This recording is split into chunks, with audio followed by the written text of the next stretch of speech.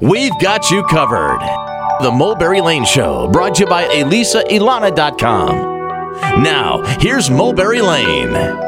Stoked you're sticking around. If you just found us on the dial or online, come on in, put your feet up, and stay a while. This is the Mulberry Lane Show, your place to get up close and personal with artists of all kinds. In the middle of a rap session with rock and roller Lawrence Gowan, longtime lead singer of multi-platinum band Styx. Now, after his successful solo career in Canada, he joined Styx in '99 and hasn't looked back. And right now, he's talking about the state of the music industry. Now, you were on record labels in Canada and then, of course, here with Styx. So what is your opinion of record labels today? Is it necessary? What do you think? Well, my opinion on that shifts usually around every half hour. So when we began this interview, I had a different opinion when we started this interview. A lot of people do it independently, but a lot of people still want the support of a label, and it's hard to know what the best route is. Well, you guys were on a label, and you're probably experiencing both sides, and so have I. I mean, it's a live by the sword, die by the sword situation. For example, in the 1980s, when I signed my record deal with Columbia Records in Canada, it was assumed on my side, well, that means that Columbia will release my records in the United States. Right. But they did not, and it didn't matter how many hits I had, just was the way my deal was structured and what was happening within that gigantic conglomerate musical force around the world at that time. They kept the world nicely divided up, where certain artists were exposed in certain markets and others were not. And I fell into the latter category, I should say, where it just never lined up with the way their business was set up, and they had it perfectly set. Now we've come to a day where that little intro that you guys sang there beautifully, I could maybe add a harmony onto that. We could record that, and then we could have a worldwide release within seconds, because we could just put it on the internet, and we could begin to, do whatever we can to draw people's attention to it. So that's the thing that was so frustrating for me is now a given for everyone in the world. You can get a worldwide release. The key now is, how do you draw people's attention to your music when everyone's got it in them? And there are as many possibilities for how to do that as there are artists out there. And I think the artist is really, it's incumbent upon them to figure out how they're going to tell the world about this music, whether it's, if they're going to travel around and play on the street corner until finally enough people get it, if you can do that, or if you're going to suddenly, sidle up to some other offer, maybe an advertising campaign or something that wants to use your song, and that's how you launch your career. And we can name several artists who, in the last few years, that's how they've come to public attention, is through a radio ad, or maybe their song was on at the end of Breaking Bad one night, and so people heard it there. There are many ways to get your music exposed out there, and it's just a different paradigm that we're in, a different time that we're experiencing now, and I think they both have their merits, and they both have incredible drawbacks. Right, and it can be extremely difficult, but again, the cream tends to rise to the top. So I hear. Jumping in for a minute. If you just tuned in, we're talking with Lawrence Gowan, lead singer of the multi-platinum selling band Styx. Before we let you go, what is your opinion on social media? Well, I enjoy it. It's another one of those two-edged swords. Obviously, you're opening yourself up, especially if you're in a band of a certain level of notoriety. You're opening yourself up to all kinds of people being able to engage with you if you so choose. Yeah. It surprises me just how, I'll take the negative side first. Okay. It is shocking to me in some ways just how some people see that as an international soapbox where they can hold forth whatever vitriol is inside them. And maybe that's good that they have that outlet now to get that out of their system. But it does, I find it's kind of like when cell phones first came around and people would just, myself included back then, they just happily, have your cell phone and hold a conversation with anyone, anywhere, even if people are in a bank and you're, yelling into your phone.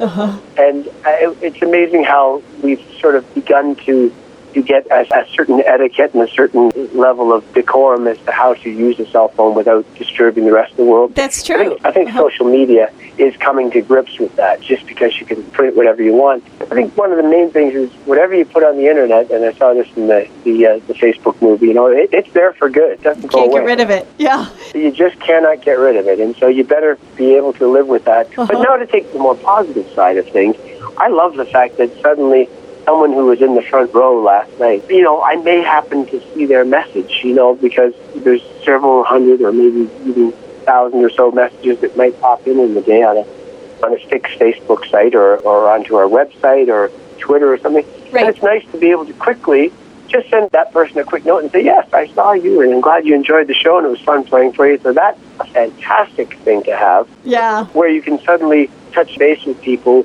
very quickly and say, yeah, wasn't that a great thing? And keeping it real. Yeah, I like that very much.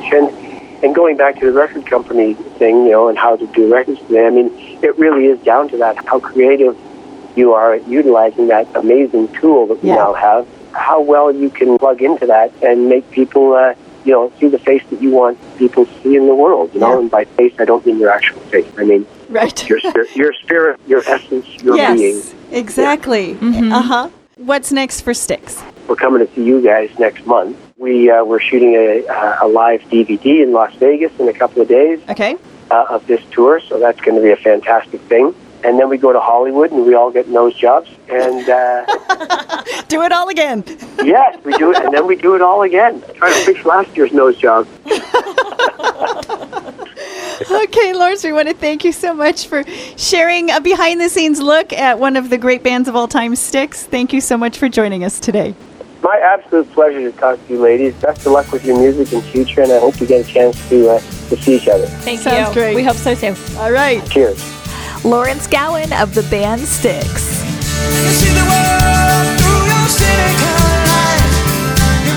Okay, it's time to wrap it up. I want to thank the guests for sharing their stories today. Bassist Dean Dinning of Toad the Wet Sprocket, hitmaker and songwriter Shelley Peiken, and Lawrence Gowan from Styx. 3 guests today, but they packed a lot of punch.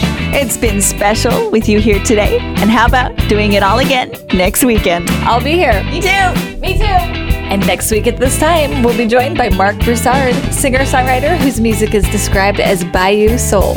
And also joining us, country dude Colin Ray. He's recently released his memoirs.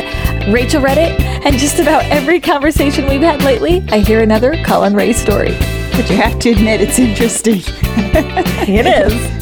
All right, tune in next week, and you'll get all the colorful details. We'll see you next week. Stay happy and stay blessed. Well, it's a wrap. See you next week. Who's gonna find the missing piece and make this puzzle fit? Who's gonna miss the rocks ahead and keep the ship adrift? Who's gonna say the magic words to shake us from the dust? Who's gonna save it? It's gonna come down to us. Who's gonna find the treasure map and lead us to the gold? Who's gonna give us answers to questions we don't know? Who prescribes the magic pill to fortify the trust? Who's gonna take it? It's gonna come down to us. How do we get through nights like this, through storms of love? How do we keep togetherness with rain from up above?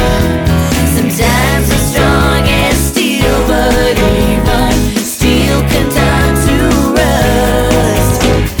If we're gonna stand the test of time, it's gonna come down to us. Who's gonna be the referee and keep us in the game? Who's gonna fill our pockets when running out of change? Who's gonna take us higher when we